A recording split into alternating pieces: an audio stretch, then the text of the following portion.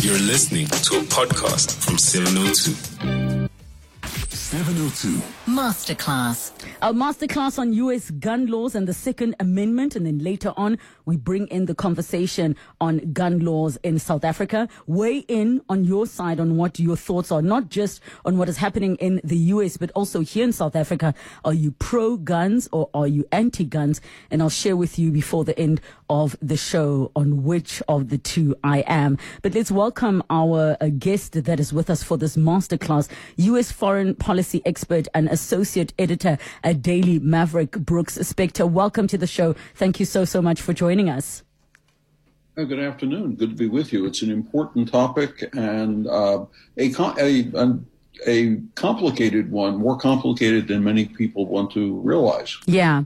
And I want to start by asking, you know, some listeners might be thinking to themselves, why are the U.S. gun laws relevant in South Africa? I mean, I've already shared why I think this conversation is relevant just in terms of those that are curious as to why it's not just getting resolved. But maybe you can share with us, Brooks, as to why you think other countries should be talking about the U.S. gun laws. Well, I think in a fundamental kind of way, because we live in a world that is, as the cliche goes, interconnected, we have both the opportunity to learn from others' experience as well as to be infected by others' contagions. And if the circumstances in the U.S., which is a big country with a lot of people, with a lot of guns, if that helps inform the way other nations respond to their own firearm circumstances, then I think that's to the good. And at the same time, of course, the news media internationally, local news media, have basically been filled with, over the last number of weeks with stories about and live video footage of the mass shootings, most recently in Buffalo, New York, in upstate New York, at a shopping center, and at the elementary school, the primary school in Uvalde, Texas. And then in years gone by, we tend to forget them, unfortunately. The one in Connecticut, Sandy Hook School, and then in Columbine, Colorado, and on and on and on. And the more our media connects to the world, the more likely it is you'll see this. And many people will be puzzled, and some of them may well respond just as you did by saying, he's the president. Why can't he just fix it? Exactly. Yeah. And it's, we'll get into the details of why can't the president just fix it. But I want to just mention, you know, I was remembering as we were preparing for the show that actually many years ago, there was the documentary by Michael Moore called Bowling in Columbine. And I was so hooked to some of the things that a film was exploring. For those that haven't had an opportunity to watch the documentary, but it basically looks at possible primary causes for the Columbine High School massacre that happened in 1999 and other acts of gun violence. But if we look at this year alone, Brooks, 27 school shootings have taken place so far this year. Maybe right now we're busy talking about the most recent one, but I was not aware it was 27.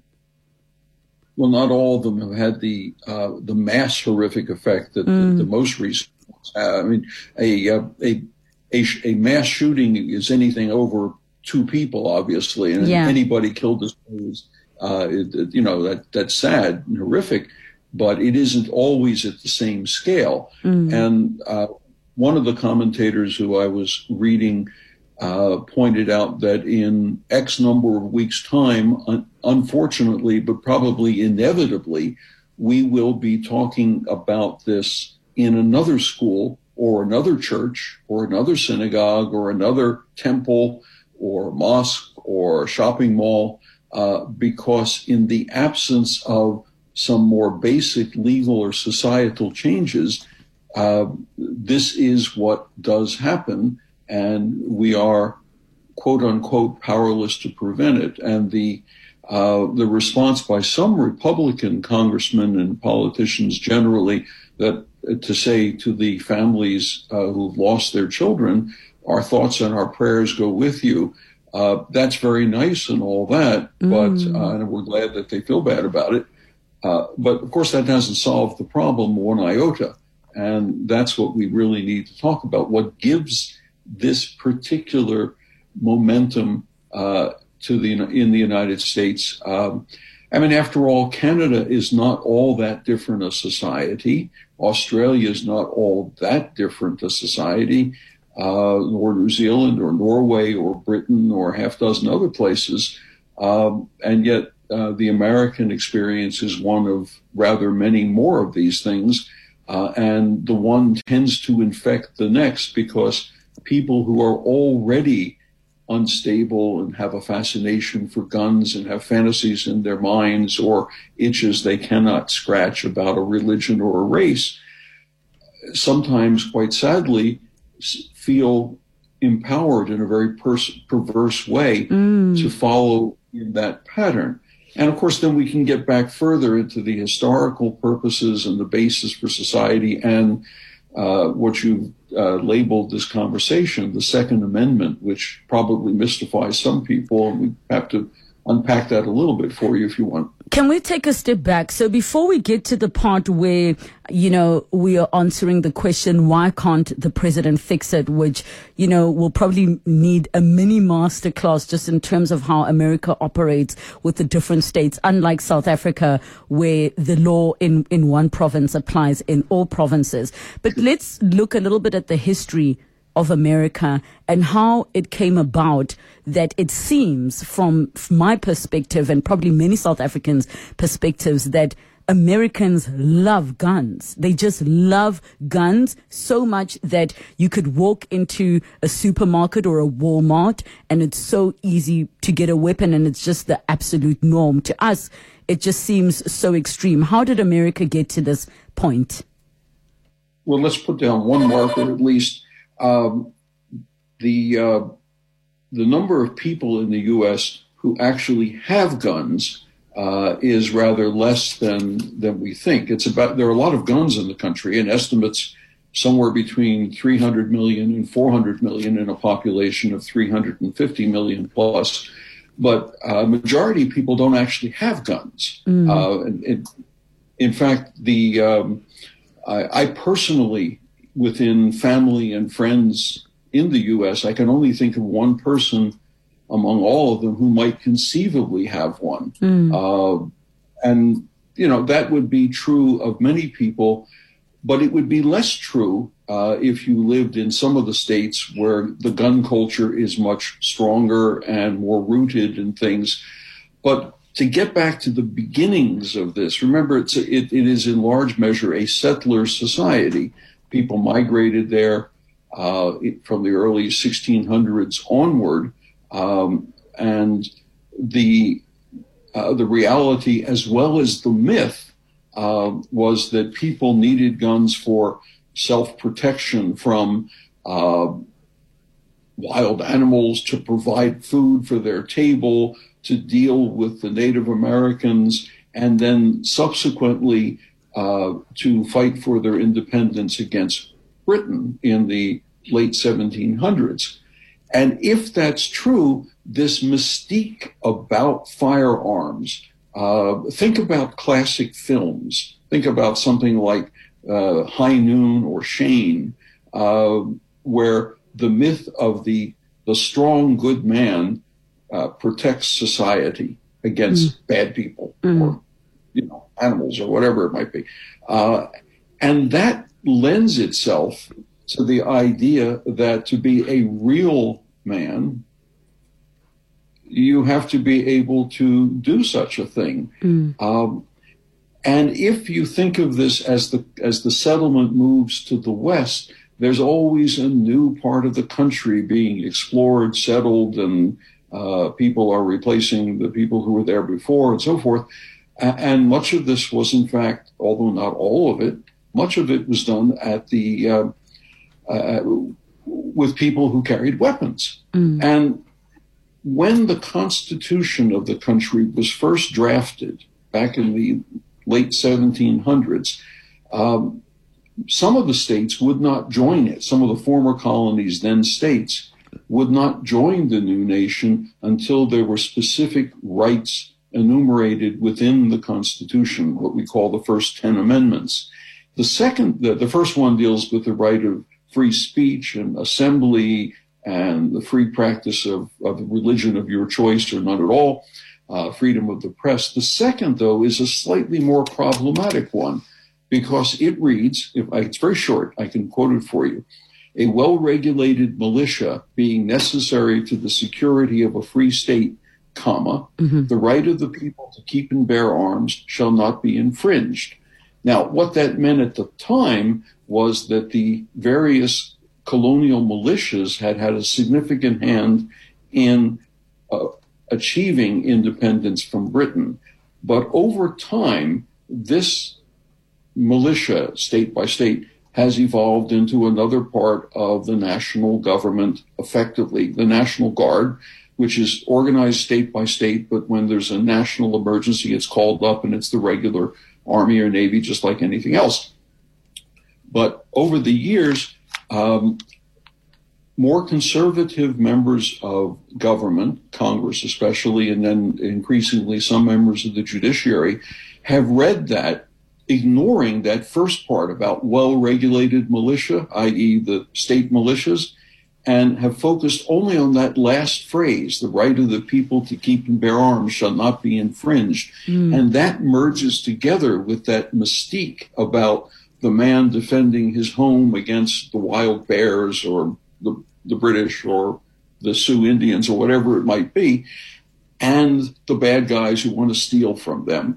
And this has, even though the country is now largely urban, it has morphed into, in many people's minds, a way of protecting the ownership of guns without reservation, without limitation, and without restrictions.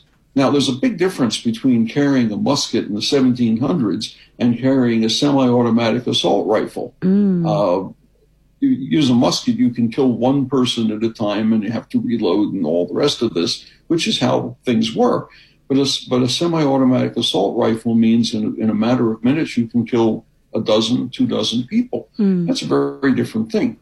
And it is not clear that the Supreme Court cases that have been decided about the right to bear arms are in fact. Sorry, that's my cat screaming for some reason. No problem. There. I was wondering if there was a baby in the back. There's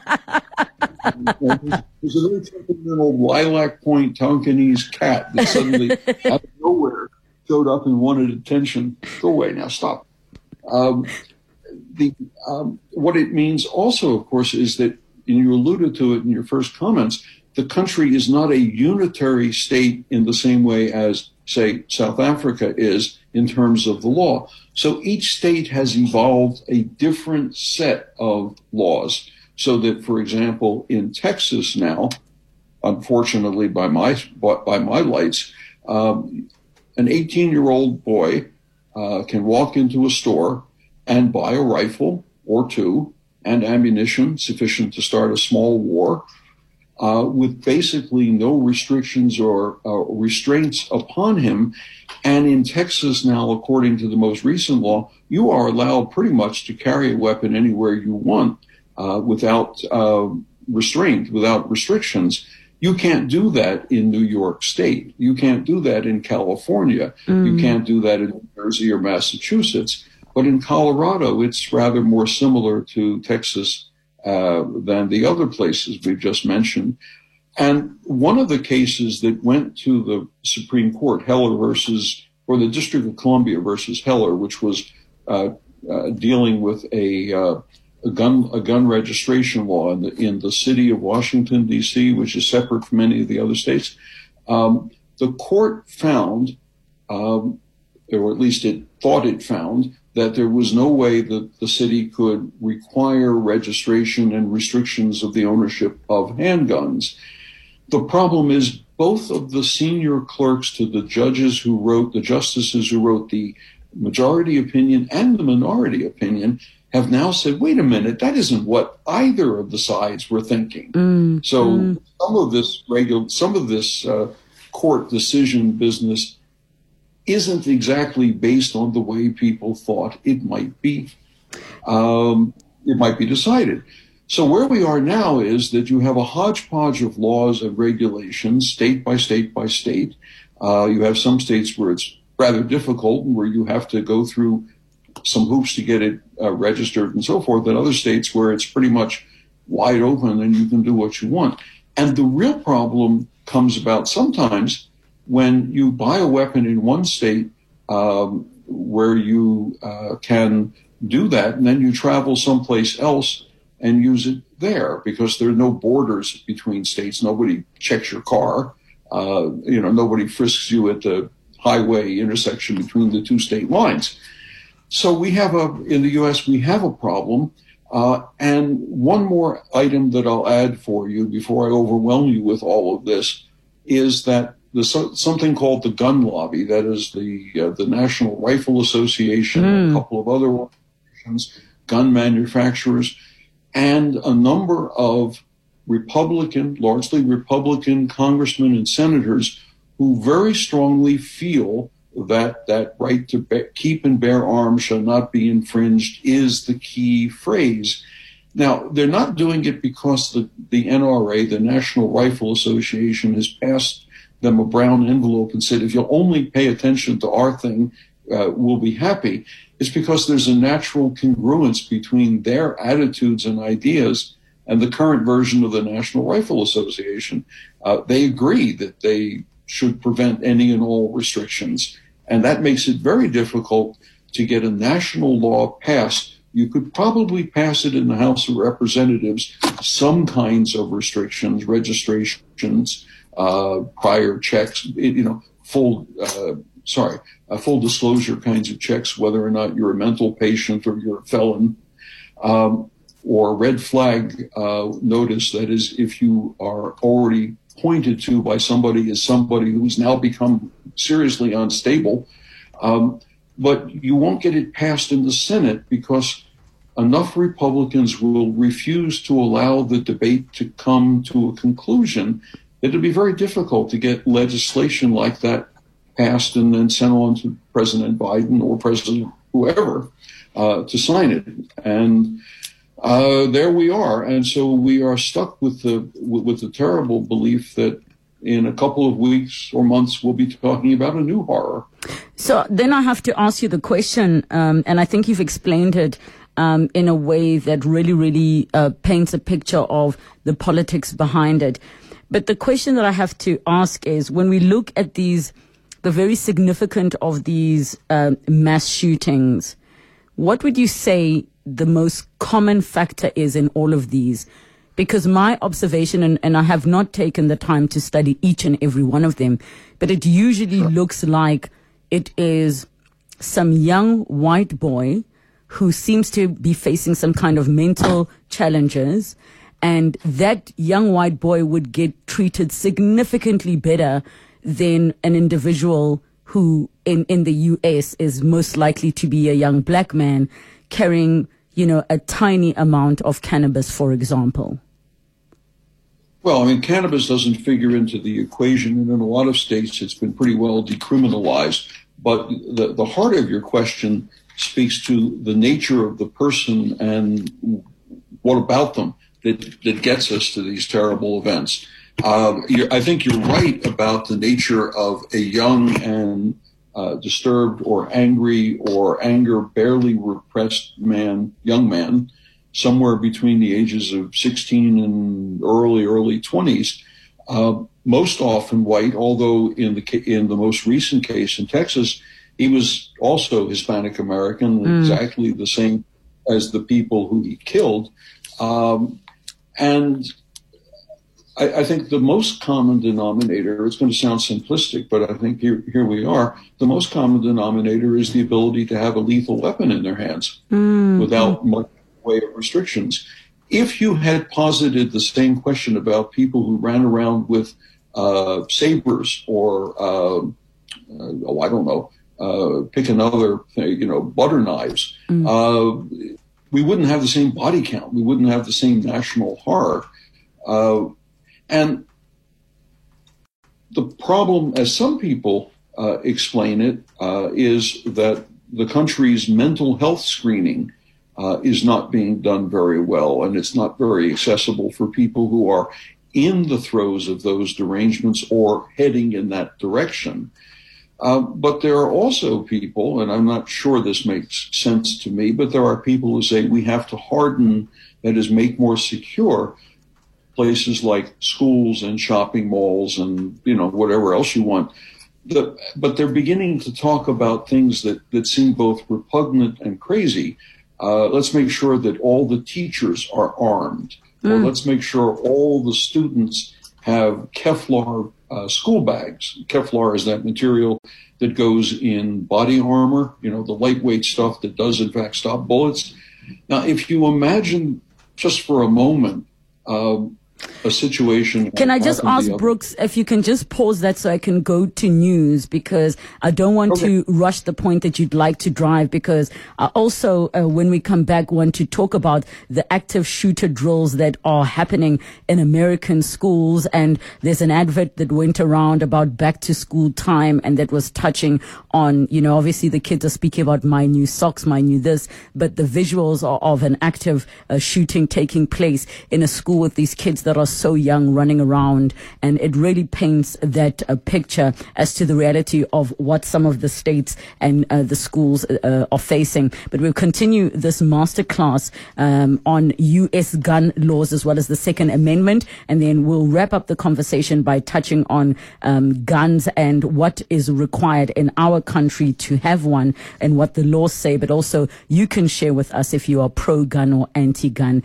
and why. We'll continue our masterclass with Brooks Spector, U.S. foreign policy expert and associate editor at Daily Maverick. 011-883-0702. We'll be taking your calls with any of the questions that you have on this masterclass. It is just after 2:30.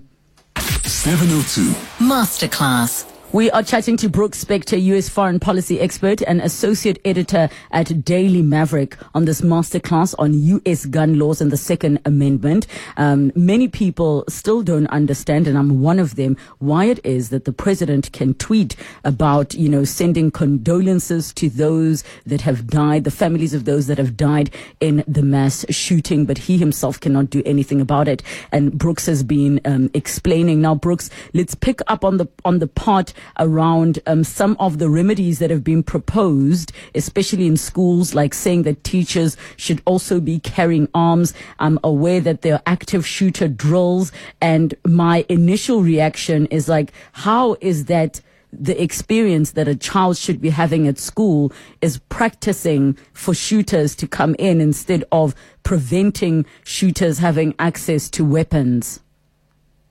Well, I mean, in short, you're quite right to point to this as a kind of very perverse, dark clickbait in a tangible kind of way. I'll see if I can't get through that classroom.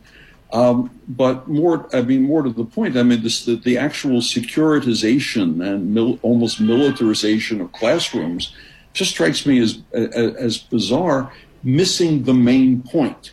The main point is there are people wandering around who haven't been checked for anything and whose gun is not registered with any known government entity and who clearly haven't had any training, who are on the loose and who are aiming to do do harm to other people. You know what it reminded me of when I first heard about it?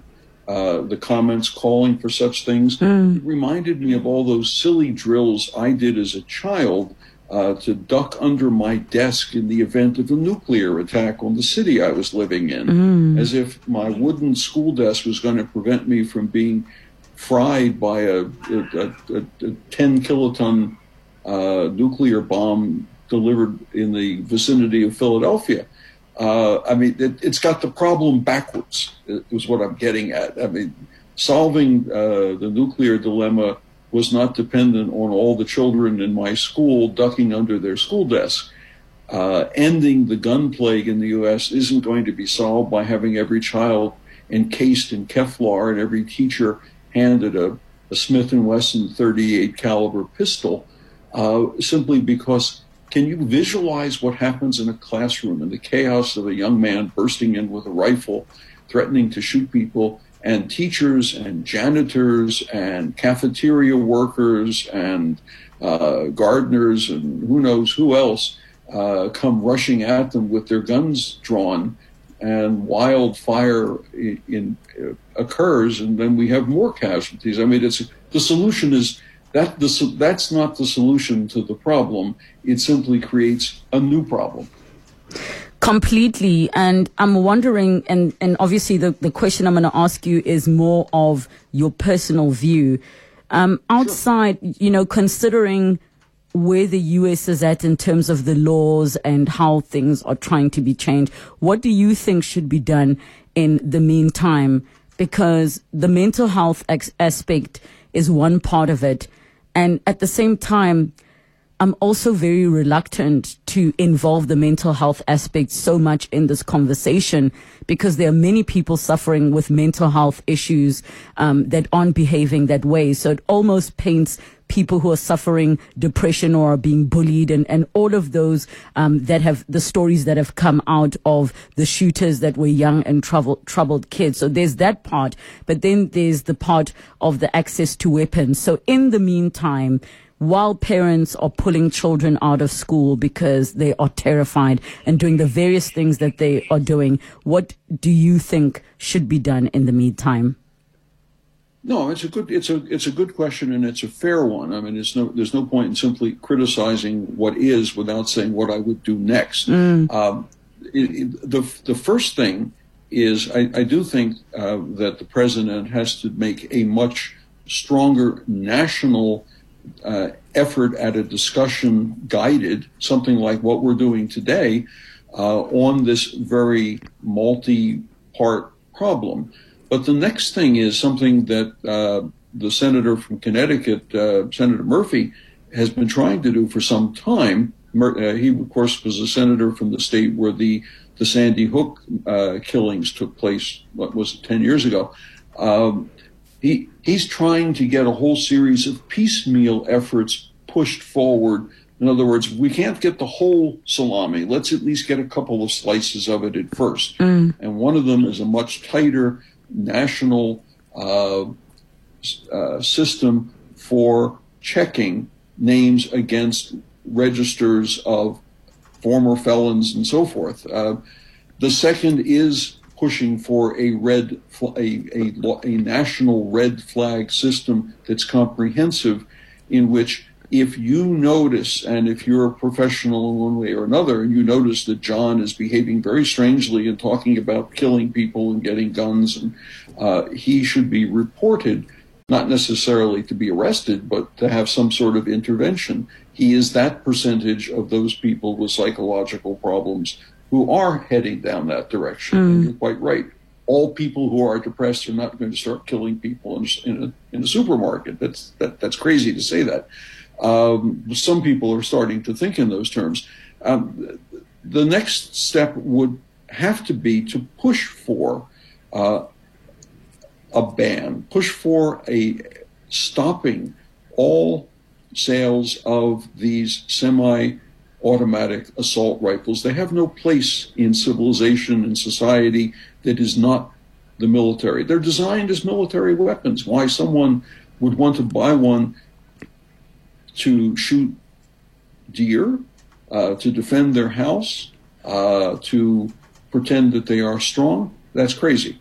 The next slice at this has to be a mandatory system that if you're going to buy a gun, you have to go through some training. It doesn't prevent you from buying it, but you have to actually have at least as much training, say, as if you get a driver's license to drive a car. I mean, I ended my article this morning on this by saying, you have to be more vetted and more checked to be a dental hygienist or a barber than you are in many states to buy a semi-automatic rifle. That seems crazy.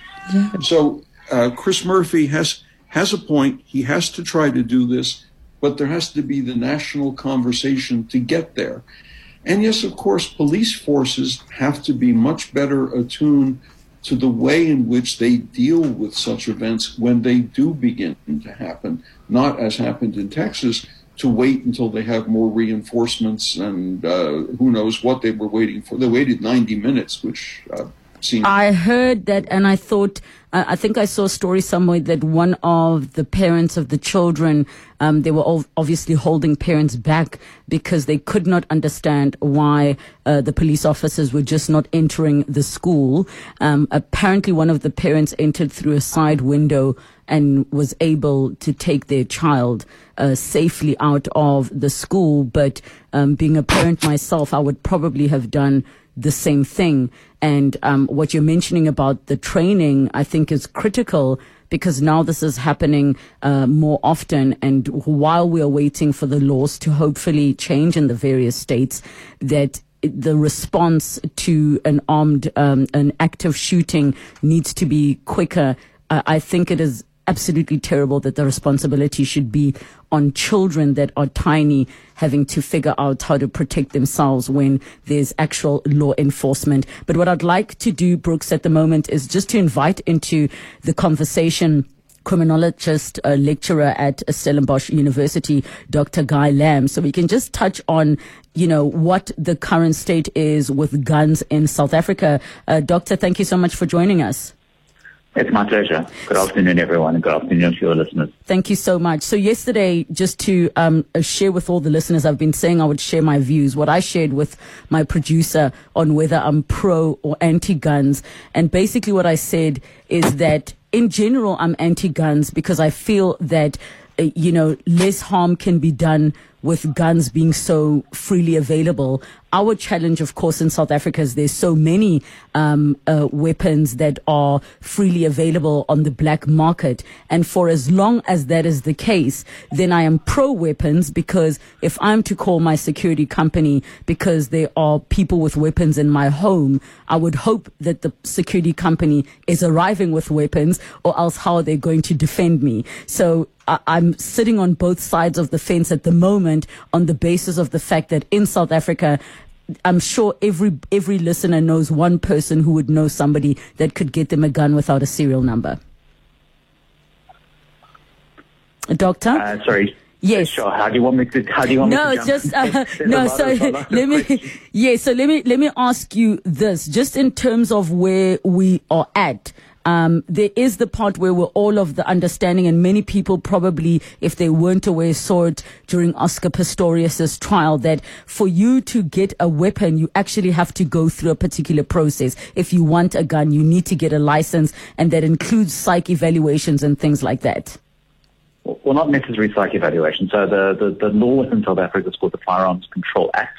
And it's been around since the early 2000s, so we're going on close on 20 years that the law's been around for. And it amended something called the Arms and Ammunition Act, which was like a late 1960s act, which had lots of problems and challenges with it, and was quite a loose firearm law. It was quite easy to acquire a firearm in that period, especially under apartheid for white people.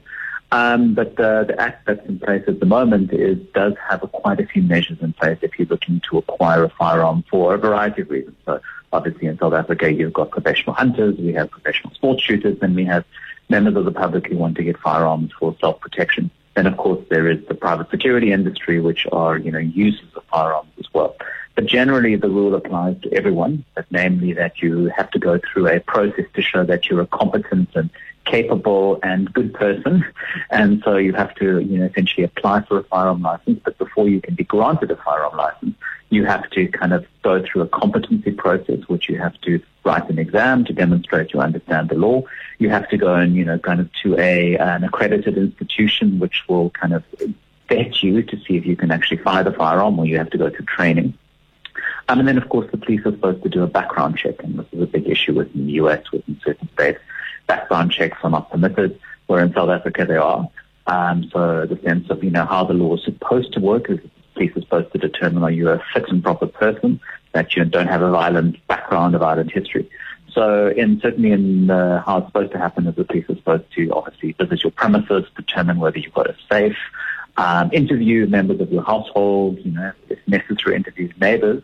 And that's happens in theory, but it doesn't happen all the time because it's a very time-consuming process. And of course, if you kind of pass all of these, tests in a way and these kind of vetting processes, then you can be granted a firearm license. But of course, it's a very cumbersome process, and so there's been lots of legal challenges around it. So in a sense, the police actually, in terms of legal rulings, have to, conclude this process within 90 days. And if they haven't concluded in 90 days, they have to issue the license. So that's the kind of the long and short of firearms laws in South Africa. But I'm happy to answer any other questions. So just with regards to competency, in my understanding, and maybe saying psych evaluation is not like a whole, a psychiatrist coming in and giving a whole assessment. But can we just quickly touch on competency? So does that mean they ask you a series of questions to assess if either, you would react spontaneously with a weapon in your hand, or what are the questions asking and how do they measure competency? I mean, the competency is really around your understanding of the act. The competency is about, can you handle a firearm safely, so it's not a danger to other people, that you're not going to, kind of hurt yourself or hurt others because you don't know how to handle the weapon. So that's largely what the competency is about, the competency about the use of the weapon. The background check is they don't do psych evaluations, but they will obviously do a criminal records check. So, for example, if you have been convicted of a violent crime, or there is evidence that you kind of have a problem with substance abuse, whether it be drugs or alcohol, or if you, for example, have protection orders against you around, being convicted of crimes relating to aggression, you have assaulted people, the chances of getting a firearm are incredibly low. That's usually immediately they will reject the firearm application if the criminal records jump out. In terms of the background check, is what happens and what's supposed to happen is if the police visit your place of residence and household members say, "Oh, listen, this guy, this person is quite a violent person, loses their temper, gets drunk a lot," then on the basis of that background check, then the application is likely to be rejected by the Central Firearm Registry. So they don't do the psych evaluations, but they in a way kind of do a sort of a character assessment through interviews. But unfortunately, that doesn't happen as regularly as it should do because it's a very time-consuming process. And when you're getting close to anywhere between 100 and 200,000 new firearm applications a year, it means the police don't have the necessary resources and time to do it as consistently as they should do. And then in the event that you are granted a license, but something changes along the way, like, your mental stability, for example, or you suddenly become abusive and now you're threatening your girlfriend, what is the process that your license can be taken away from you? Yes, I mean, in those kind of cases, if you're declared unfit to possess a firearm, namely that you are convicted of a violent crime, or there's a kind of a protection order against you because of your violent actions, and the magistrate deems that so, then the police are compelled to remove that weapon from you, and therefore you're declared unfit, that you cannot have a licensed or legal firearm. So, Brooks, listening to what Doctor has to say about South Africa, do you think that the U.S. or at least some of the states that are struggling at the moment could practically reach a point where a process like this could be implemented? And if it were, do you think it would be followed? Because as Guy is saying, is that yes, this is what the process is supposed to be, but it isn't always followed as stringently. Well, a couple of observations very quickly, because I know you're running out of time. To put in some sort of process like that, I think if it were to work properly and smoothly and administered fairly and effectively, it would be a very good thing if it could happen in the U.S. There would be innumerable legal challenges to it, going back to the Heller ruling and the words of the Second Amendment and a whole series of other responses and challenges to it, but it has in many ways some of the same elements of the kinds of things that Senator Murphy has been proposing now for years, as well as a number of other people. And just as sort of a flip comment, this is one of these things where South Africa could easily send a delegation to the U.S. to teach this system. There are a couple of messages that are coming here.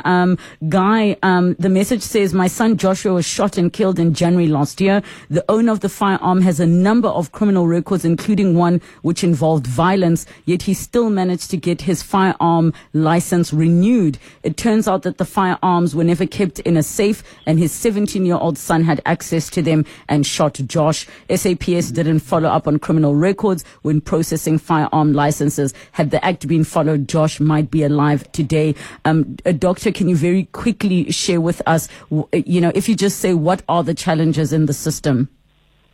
Well, maybe just in response to that, certainly the person who sent that message certainly has a lot of, has the potential to take this to court, because there have been previous cases where the police did not do due diligence, did not follow the act properly, and actually were sued. So certainly this person has grounds to sue the Minister of Police. In terms of, what's happening in South Africa, and the challenges are around the licensing system. We have an electronic system that's not working properly. Fortunately, the new police commissioner is prioritizing sorting this out.